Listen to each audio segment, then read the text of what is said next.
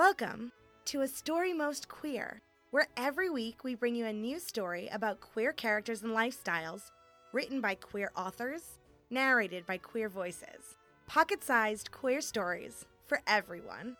A Story Most Queer is brought to you by Mischief Media. This week's story is Prima Donna, written by Kathleen Jowett, read by Julia Rittenberg. "I hear you've taken on Delphine Vincent Leclerc," said Henry Carouet to his great friend and great rival, Alexandre Perret. "You're a braver man than I am." Perret puffed at his cigar and tried not to let his discomfiture show. "Oh? What's wrong with Mademoiselle Vincent Leclerc?" Carouet stroked his whiskers with a satisfied air. "Oh, nothing at all. On her own. A charming young woman, and an astonishing voice. She has unrivaled purity and clarity in the top register. I don't think I've ever heard such an exquisite Norma." Perret stopped the flow with a wave of his hand. "Then why do you call me a brave man?" Carouet smiled slowly. "Because you have Little Valley under contract." "Also," Perret said coolly, "a charming woman with an exquisite voice." "You didn't hear, then?" "Ah, but of course it must have been the winter before last, or was it 32, when you were obliged to go down to the seaside for your health, anyway? She didn't tell you when you took her on?" "Carouet," Perret growled. "What didn't she tell me?" Carouet looked very innocent. "Why, that the reason Vallée broke her contract at the Licorne was that Vincent Leclerc insisted on doing Les Liseurs d'Amore. There wasn't a part for Vallée." "She could have been Gianetta," Perret said, knowing he sounded sulky. "When she'd sung Romeo the month before. She's a proud woman, Perret." "I know it." Carouet sighed with the sincere concern of a man who did not employ Federica Valley. "And it's only going to get worse, you know. Nobody's writing the parts that she likes these days. In 30 years' time, she'll only be cast as a witch or a crone. By which time she will be old enough to play either convincingly," Perret observed dryly. "I shall leave you to put that argument to her. In any case, my dear fellow, this is opera. If the audience is pleased to believe in her as the gallant hero despite her sex and height, why shouldn't it accept her as a character twice her own age?" Perret smiled. "Indeed, but my scheme for the moment is to give the audience what I know it likes. I propose to put on Tancredi." Carouet whistled. "So there'll be the lovers, Valley as Tancredi, Vincent Leclerc as Aménade?" "Precisely." "Well," Carouet said pityingly, "perhaps it won't go so badly as all that. Tancredi spends most of the action convinced of Aménade's treachery. It might be quite effective. And will you have the happy ending or the sad one?" "I haven't decided yet," Perret said in chilly tones, and Carouet had the sense to let the matter drop. Signora Valley had been complacent when she entered Perret's office. Now she was suspicious, and the more he spoke about the opera, the more suspicious she was clearly becoming. He pressed on regardless. "And so what do you think, dear Signora? It's an excellent role, and you would show very well in it." He paused a moment to examine her expression. "My dear Monsieur Perret," Signora Valley said, "what is it that you're not telling me?" He took care to hold her eye. "Might I assume that everything I've proposed so far is agreeable to you, Signora?" She smiled a wry, lopsided smile, suspiciously so. "Tell me, what is it?" "Aménade," he muttered. "Did I misunderstand? You want me to sing Aménade, not Tancredi?" Valley seemed surprised, but not unpleasantly so. For all that she had sung almost exclusively in breeches the last 3 seasons, Perret knew that she was not averse to the idea of playing the heroine instead of the hero, and the top of her range was as bright and secure as ever it had been. Faithful Aménade was, perhaps, a less interesting character than heroic, jealous Tancredi, but her part was no less delightful for that. He hastened to correct her. "No, that is, you do misunderstand. I want you as Tancredi. I have engaged Madame Vincent Leclerc as Aménade." Valley frowned. "Indeed," she said. "I've been given to understand that the two of you have had your disagreements in the past." Her frown deepened, but she said, "Hardly." "Have found it difficult to work together, then?" "Still less that," Monsieur Perret, I never had the opportunity to work with the woman. She forced me out of the Licorne and my contract. Perret leaned forward and patted her hand somewhat awkwardly. That, I can assure you, will not happen here. Signora Valli resettled herself in her chair, rather in the manner of a bird shaking ruffled feathers back into place. Very well. In that case, I can have no objections. Perret failed to entirely stifle a sigh. I'm delighted to hear it. We should be very sorry to lose you, but of course you understand that the opera is greater than all of us. No more about this, Valli exclaimed. Only I trust that you will remember what I have told you. I will not move over for her again. Perret said hurriedly, Of course, to another matter then. It was often his practice to consult with artists on questions of interpretation or staging. At the moment, it seemed more politic than ever to demonstrate to Valli that he valued her opinion. I haven't yet decided whether to adopt the Ferrara ending or to retain the original. Do you have any preference? Valli shrugged her shoulders. What does it matter? I die in her arms or I live in her arms. Either way, I forgive her treachery. Tancredi discovers that Amanade is innocent, Perret reminded her. Is that so? I must look at the final act again. She rose, held her hand out for him to kiss, and swept out. It could, he reflected, have been very much worse. Delphine Vincent Leclerc affected not to know of any reason why she and Federica Valli might not appear opposite each other. I don't believe I've ever met her, she told Perret, when he invited her to discuss the question. I've heard her sing, of course, and have the greatest admiration for her talent. If she chooses to be jealous of me, well... She dismissed the matter with an ironic smile. Her brother, who had accompanied her, added, As well she might. She told him, Monsieur Perret has his own opinions as to our respective talents, Thierry. Perret said, You must understand, mademoiselle, that Signora Valli has been a great asset to the reputation of this company. He knew he was on dangerous ground here. Some singers would have snatched the contract up from where it lay on the blotter and torn it in two. Young Monsieur Vincent Leclerc glared at Perret, but did not speak. His sister merely smiled once more, whereas I might well be a flash in the pan. I understand. I repeat, monsieur, that you will not regret engaging me, and if Signora Valli does, then that's her affair. I shan't pick a quarrel with her, but nor will I tolerate bullying. There are many opera companies in the world, you know. Perret nodded. He could not reasonably ask for more. But none that are doing Tancredi this season, he said. Tell me, do you prefer the happy version or the sad one? She sat for a little while in silence, her dark head on one side. If it's a question of artistic integrity, she said, with an unconscious pomposity that reminded him suddenly how young she was, one ought to prefer the original, the happy ending. Although I believe the original legend ends with the hero's death. Which do you intend to do?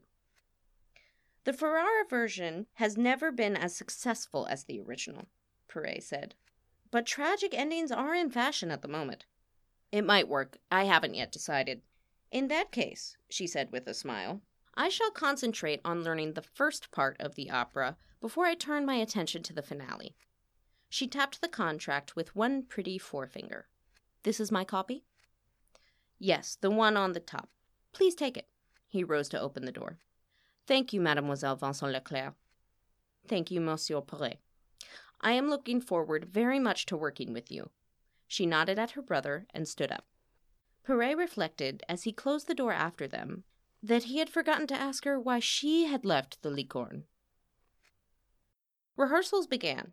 The whole company seemed to be holding its collective breath. Rumor swirled around the unknown quantity, Mademoiselle Vincent Leclerc, and around the known, Signora Valli. Rumor said that Vincent Leclerc had been thrown out of the Licorne company in disgrace. Valli had waited at the stage door on the night of the premiere of L'Élysée d'Amore and had tried to scratch out Vincent Leclerc's eyes.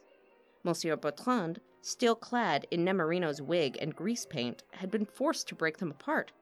Surely there would be fireworks when they were put on stage together. The company was indecently excited by the prospect. The company was disappointed. Rehearsals began around the pianoforte under the direction of Herr Buchner and were conducted in perfect decorum. Signora Valli, to the musical director's left, sang through Tancredi's jealous rages with parlor politeness. Mademoiselle Vincent Leclerc, at his right, answered them all with Amenede's meekness. The other principals dropped their parts into place equally dispassionately. Jean Lenoir, sitting at the back of the room and making notes for the staging, was almost worried. He consoled himself with the thought that people did not, in general, come to the opera to see acting. It was not until Perret finally settled on the happy ending and Lenoir started to block out the movements that the trouble started. As ever, Valli refused to rehearse in skirts, claiming that since she would be wearing breeches for the performance, she needed to accustom herself to being able to move freely around the stage. Vincent Leclerc, who had, after all, sung opposite plenty of women in travesti in her past, had indeed occasionally portrayed those parts herself, seemed not to find this remarkable. But Valli still regarded her suspiciously, as if daring her to object. In actual fact, it did not occur to Delphine Vincent Leclerc to object. Rumor was wrong, at least in her case. No one had ever questioned her respect for Signora Valli's vocal talents. The weeks of rehearsal had deepened it into a warm admiration. But Delphine was finding that it was one thing to stand next to Valli at the pianoforte, to sing through Rossini's music as if neither of them had any more feeling than a tin soldier. It was another thing entirely to see her swagger around the stage with the hero's poise and assurance, to be embraced by her, cast from her. Valli was coldly professional in her conduct, stepping in and out of character as easily as Herr Buchner lifted and replaced his baton. As Tancredi, she was passionate, living his love and his fury through the masterful use of her voice and the movement of her body. As herself, she was scrupulously polite to Delphine and patient with the rest of the company. If, during the wedding scene, Buchner or Lenoir called for a pause to discuss some detail, she would offer a hand to help Delphine to her feet from where, as Tancredi, she had thrown her moments before. But she was equally quick to release that same hand. Delphine, whose attitude of hopeless devotion was growing increasingly unfeigned, found it less easy to distinguish between Valli and Tancredi, and found that the gap between the two became more painful every day. She did her best to content herself with what was within her reach, the opportunity to express her feelings in music, to recline in Valli's embrace, even if only in the persons of Amenede and Tancredi, and with what any ordinary devotee of the opera might ask for. She collected old playbills with Federica Valli's name on them, and pored over the collection of reviews that Monsieur Perret kept in his office for the edification of any of his singers who chose to look at them. When she went to have her costume fitted, she asked Madame Mouget, "Is there a Signor Valli?" As a matter of fact, Madame Mouget said, "There was." "Turn around, would you?" "There was!" The wardrobe mistress made an indistinct affirmative noise. When she had removed some pins from her mouth, she added, "He died 5, perhaps 6 years ago." "What was he like?" "He was a very quiet, gentle man. We only ever saw him on opening nights, but by all accounts he was devoted to the Signora, and she to him. She was dreadfully upset when he died." "Was he very old?" "Oh, no, not at all. He was a little bit older than the Signora, but not enough to make a difference. It was an accident. He was thrown off his horse." "Would you raise your right arm?" "Thank you." Delphine reconstructed in her memory the operas that she had seen as a student, imagining herself hero or heroine opposite Valli. She put on cloak and veil and went around all the printers and stationers until she found an engraving of Federica Valli. Finding 2, she bought both and tucked them, unwisely, in the front of her score. There was hell to pay when they returned to their copies to settle a question about Fra Quae Soavi Palpiti, and the pictures slipped out and swooped to the floor, face up. Valli pounced on them, an expression of disbelief on her face. It was swiftly replaced by fury. "She mocks me! I warned you, Monsieur Perret, that I would not be insulted." Her look of scorn was fearsome, but Delphine said, "Believe me, I'm not mocking you. My admiration for you—" "See, she does it still!" Valli exclaimed. "But, Signora Valli," Lenoir said. Delphine, blushing furiously, tried once again. "There is no one more devoted—" "Little viper!" How can I? No, believe me!" Hiding her face, she rushed from the stage. not knowing where she was going, hoping to find a quiet spot where she could regain her composure. But there were footsteps behind her, quick, angry. In front of her there were curtains, and then a brick wall. Cornered as she was, Delphine chose to fight. She turned around. "Signora Valli," she said, "why do you hate me so?"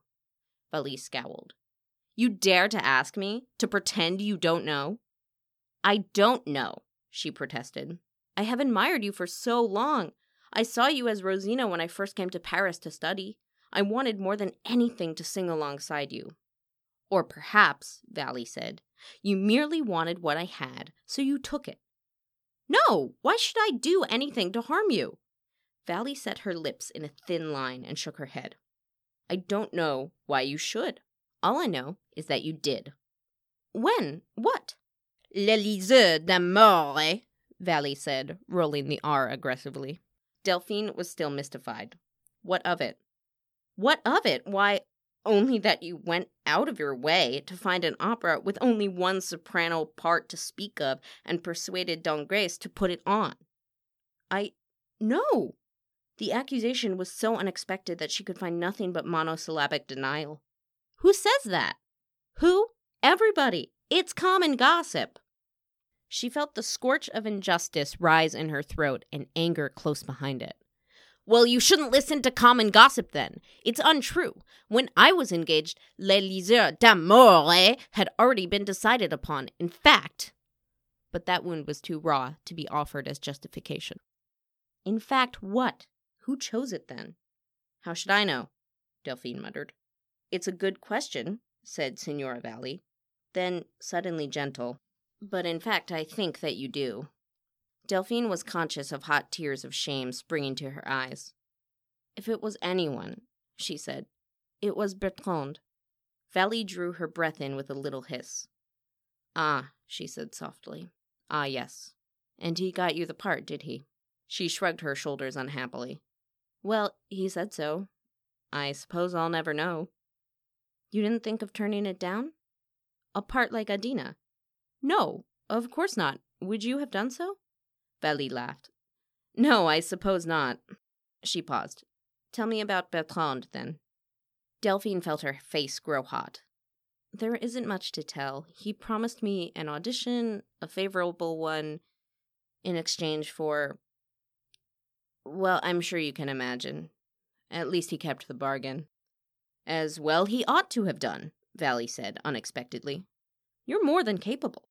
She was more discomfited by Valli's praise than she had been either by her anger or by embarrassment. "I was disappointed when you left the Licorne," she confessed. "I'd hoped...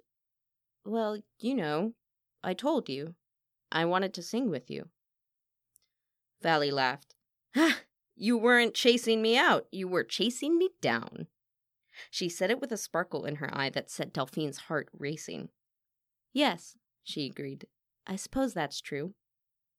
Signora Valli started to say something, but Lenoir, presumably rattled by their continued absence, called, "Principals for the finale, please!" and she turned away. After that, things were better. Valli was as professional as ever, but she was kinder now. Delphine tried not to let herself think that it could possibly mean anything more than kindness. Perret was visibly relieved. So was Lenoir, Delphine thought, but it was obvious in nothing so much as an increasing fussiness in matters of staging. "Signora Valli," he called one day as they rehearsed the first act, "could you contrive to sing wearing a helmet?" "No doubt," she called back. "The question is, could the audience hear me if I did?" "It might work like an ear trumpet," Delphine suggested, and felt her face grow hot as she realized the implications of that. All eyes turned to her, but Valli only laughed and patted her on the upper arm. The company released its breath. "Shall we try?" A stagehand was dispatched to request something suitable from the wardrobe mistress and returned with a great gilt Roman affair with a scruffy plume. Valli put it on. "It's no good," she said after a few bars. "I can't hear anything except myself." Herr Buchner was nodding in agreement. "Could we..." Lenoir made some vague gestures up around his ears. "Could you wear it tipped back on your head, like Aten?" Valli looked skeptical. If it were lighter than this one, perhaps, you would have to see if Madame Mouget has any suggestions about how to keep it on. Don't fret, Pierre, Herr Buchner said. This is opera. They all know she isn't a man. They won't expect her to look taller than Mademoiselle Vincent Leclerc. No, Delphine thought. Federica Valli was no man. And it was only the unspoken agreement between cast and audience that would let her play one. Tancredi was a man. Valli was singing Tancredi. Therefore, for the duration of the 3 acts of the opera, they would all agree to accept her as a man. And yet, Delphine, wronged and vindicated herself, found it easy to present Aménade. But there was more to it than that. It was not solely as Aménade that she sang of love and devotion. There was more and more of herself getting in there. When Tancredi took Aménade in his arms, it was not solely as Aménade that she clung to him. When Lenoir called for them to stop while something was moved or corrected, it was Delphine Vincent Leclerc who regretted the fact that Federica Valli had to let go of her hand. It was hopeless, she knew, doomed to last only until the curtain fell, and was never to be spoken of out with the confines of the opera. Already she was dreading the end of the run. Perhaps, after the first night, it would all be over. She thought wryly of l'Elixir d'Amore, but there was no such thing as the elixir of love, and, besides, the very idea seemed presumptuous. One couldn't imagine Federica Valli the subject of sorcery. She would move with her own inclinations, or not at all. The playbills went up. The tickets went on sale. The first dress rehearsal was appalling, the second tolerable.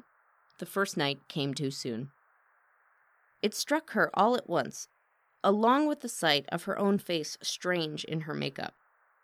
Suddenly the noise of the theater, the squeaks and gurgles of the orchestra warming up, the shouts of the callboy, even Marie-Claude bustling around the dressing room, all seemed to have jumped away from her, to exist in their own remote universe, spinning around in what was presumably their appointed order while Delphine was caught, frozen, in the middle.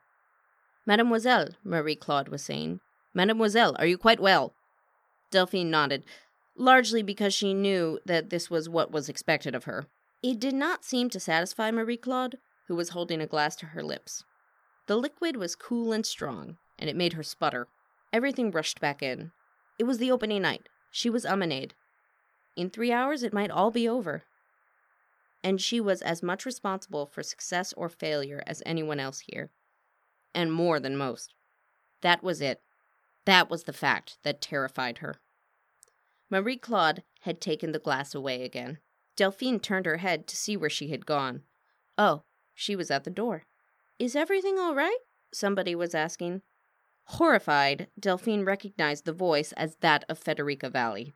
She opened her mouth to call out that all was well, that there was nothing to be concerned about, but she could not speak. "Mademoiselle Vincent Leclerc is feeling a little faint," Marie-Claude was saying, rather grudgingly. "Oh, the poor thing! Have you given her water?" Delphine could not hear what Marie-Claude said in reply. She turned around in her seat. Valli looked absurd in her wrapper and Tancredi's breeches and armor, but her expression was all kindness. She tut-tutted. "That won't do at all. Annetta," she called. "My little case, please." And then suddenly, she had drawn up a chair next to Delphine at the mirror, and the 2 dressers were still in the doorway, squabbling over a morocco case. "The usual bottle, please, Annetta," Valli said without looking at them. Annetta approached and retreated, and suddenly there was an exquisite little glass held under Delphine's nose. "Can you take a little sip for me?" Valli asked. "It's what I use myself. 1 or 2 drops will do it, I promise you." If this were an opera, Delphine thought with an edge of hysteria, it would be poison. She had seen Valli's name on a playbill for Rosamunde d'Ingilterra. Who had she played? The Queen or Rosamunde? Delphine could not remember. She drank obediently. The substance was sweet and sharp, and she felt less panicked immediately. "That's better," Valli said. Delphine handed the glass back to her. "Thank you," she said. Valli beckoned Annetta over and handed her the bottle and the leather case. "Would you take care of this? Don't put the bottle back in without wiping it. Thank you. And Marie-Claude, isn't it? Would you take the glass? Be careful." Delphine caught sight of Marie-Claude's frown in the mirror. "It's all right," she said. "I'll call if I need you." The dressers glanced suspiciously at each other and left. My dear, Valley said softly, what on earth is the matter? She laid her left hand over Delphine's and put her other arm around her shoulders. Do you suffer from stage fright? Delphine shook her head. No, yes, I never have before. She was shivering. How ridiculous. The temperature was perfectly comfortable in here, and there was the warmth of Valley's body, too. I find it easier, Valley said, at the performance, when one can't see all those faces. Usually I like an audience, Delphine said, but this time She broke off. How could she say it? How could she say that she was terrified that the production would be a failure and that tonight would be the last time she would feel Valley's arms around her? A sob broke from her. Hush, don't cry. Remember your grease paint. Valley produced a handkerchief from somewhere in her costume and dabbed carefully at Delphine's eyes. Listen, you will be very good. Monsieur Perret has his faults, but he does not employ singers who are not up to the part. Never. Why do you worry? You were excellent in Les Liseurs d'Amore. Everyone says so. Even I say so. You're far more kind to me than I deserve, Delphine said. Not at all. It's in all our interests that the opera is a success. That's why I worry, Delphine burst out. I fear that I'll disappoint you. Valley put the handkerchief down, and with the tips of her fingers turned Delphine's head so that they looked at each other in the eyes. Listen, she said, and her expression was very tender. You cannot disappoint me. If you are bad, then they will say, Valley may be an old hag, but my God, she can still sing, not like these young girls. If you are good, then we will triumph together. You are not an old hag, Delphine protested. Compared to you, my dear, I am. Oh, no, you couldn't be, not to anyone who knows you. Not to me, she wanted to say. You're a sweet child, Valley smiled, an enchanting lopsided smile. Delphine could not quite bear to look at it, and she turned her face away. Is that what you think of me? She said. A child. Valley seemed surprised. No, I suppose not. A young woman with a sweet nature and good looks and a good voice. Everything that I ought to be afraid of, in fact. Delphine turned back to her. Surely you can't be afraid of my sweet nature, she protested. Ah, you're laughing. That's better. Valley's eyes were sparkling. No, especially your sweet nature. It's very dangerous. Why? The laughter drained from Valley's eyes. Why? I think you know. Everybody will fall in love with you, and I shall be forgotten. It was not, Delphine suspected, how she had been intending to finish that sentence. Well, she said, I shan't fall in love with them, and I won't forget you. Not ever. This time it was Valley who turned her head away with a groan. There, I said you were dangerous. Sooner or later I'm going to believe you. And why not? Delphine said softly. It's the truth. She took both of Valley's hands in her own and raised them to her lips. It might have been the homage paid by a young singer to a great prima donna. It might have been, and it was. And yet, it was more than that, and they both knew it. For a moment later, Valley unclasped their joined hands and leaned forward and kissed Delphine's lips. They were startled by a sharp rap at the door. Mademoiselle Vincent Leclerc, 5 minutes, please. Oh, Delphine said helplessly. Valley got to her feet and twitched the sleeve of Delphine's costume back into place. Delphine, my dear, she said, you will do famously. Delphine nodded. Thank you, Signora Valley. Oh, no, Federica. Valley smiled that lopsided smile at her once more and dropped another kiss on her lips. Then she opened the door and called, Marie-Claude! Annetta! She hurried Marie-Claude back into Delphine's dressing room and went off with Annetta to finish dressing. Marie-Claude fussed around like a small whirlwind, rearranging Delphine's costume, setting her wig upon her head, dabbing at her grease paint. Delphine stood there like a dressmaker's mannequin, doing her best to steady her heartbeat and slow her breathing. She simply could not afford to think about any of it. There you go, mademoiselle, Marie-Claude said at last. You look very nice. Delphine nodded and pressed her dresser's hand. Thank you, she said. She hurried up the twisting staircase that led to the stage and, standing in the wings, listened to the orchestra galloping towards the conclusion of the overture. Soon, she hardly dared bring it to mind, she would be in Valley's arms, Federica's arms, once more. But first she had to sing.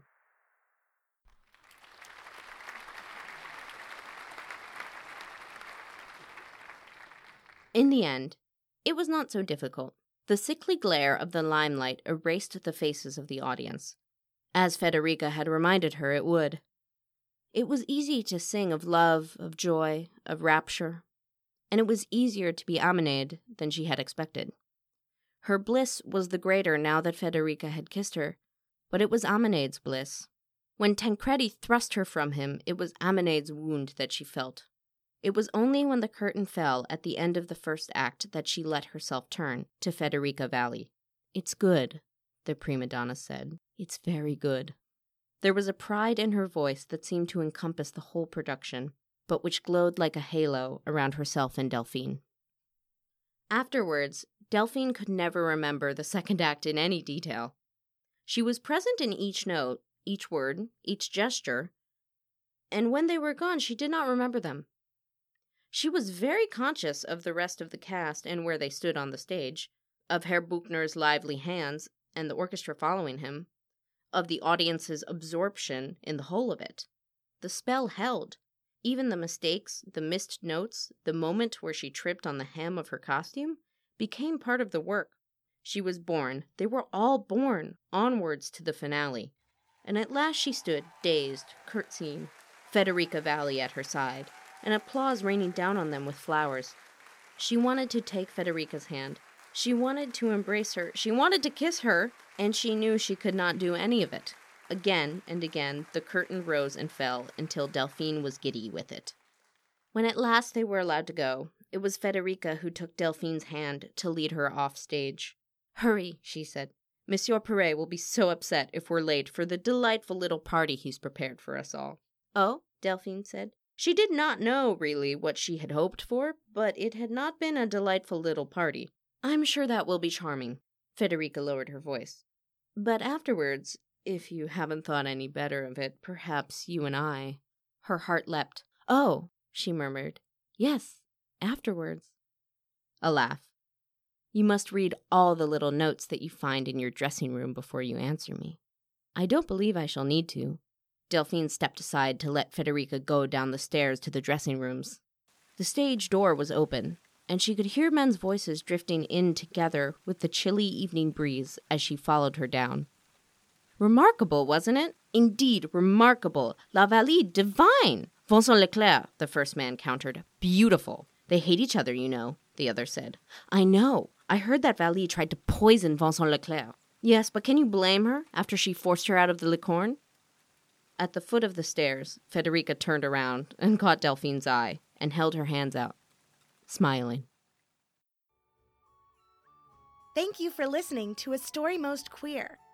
This week's story was Prima Donna, written by Kathleen Jowett and read by Julia Rittenberg. This episode was edited by Leah Cornish. Our outro music is Round Daytime by Paratune. If you like the show, please remember to rate, review, and subscribe on your podcast app of choice. It really helps others find us. You can follow us on social. We are A Story Most Queer on Facebook, Instagram, and Twitter. If you would like to submit a story, head over to astorymostqueer.mischiefmedia.com to read over our FAQs and fill out the form. You can also check out mischiefmedia.com for the other shows on our network. Thanks again for listening. We'll see you next week for another Story Most Queer.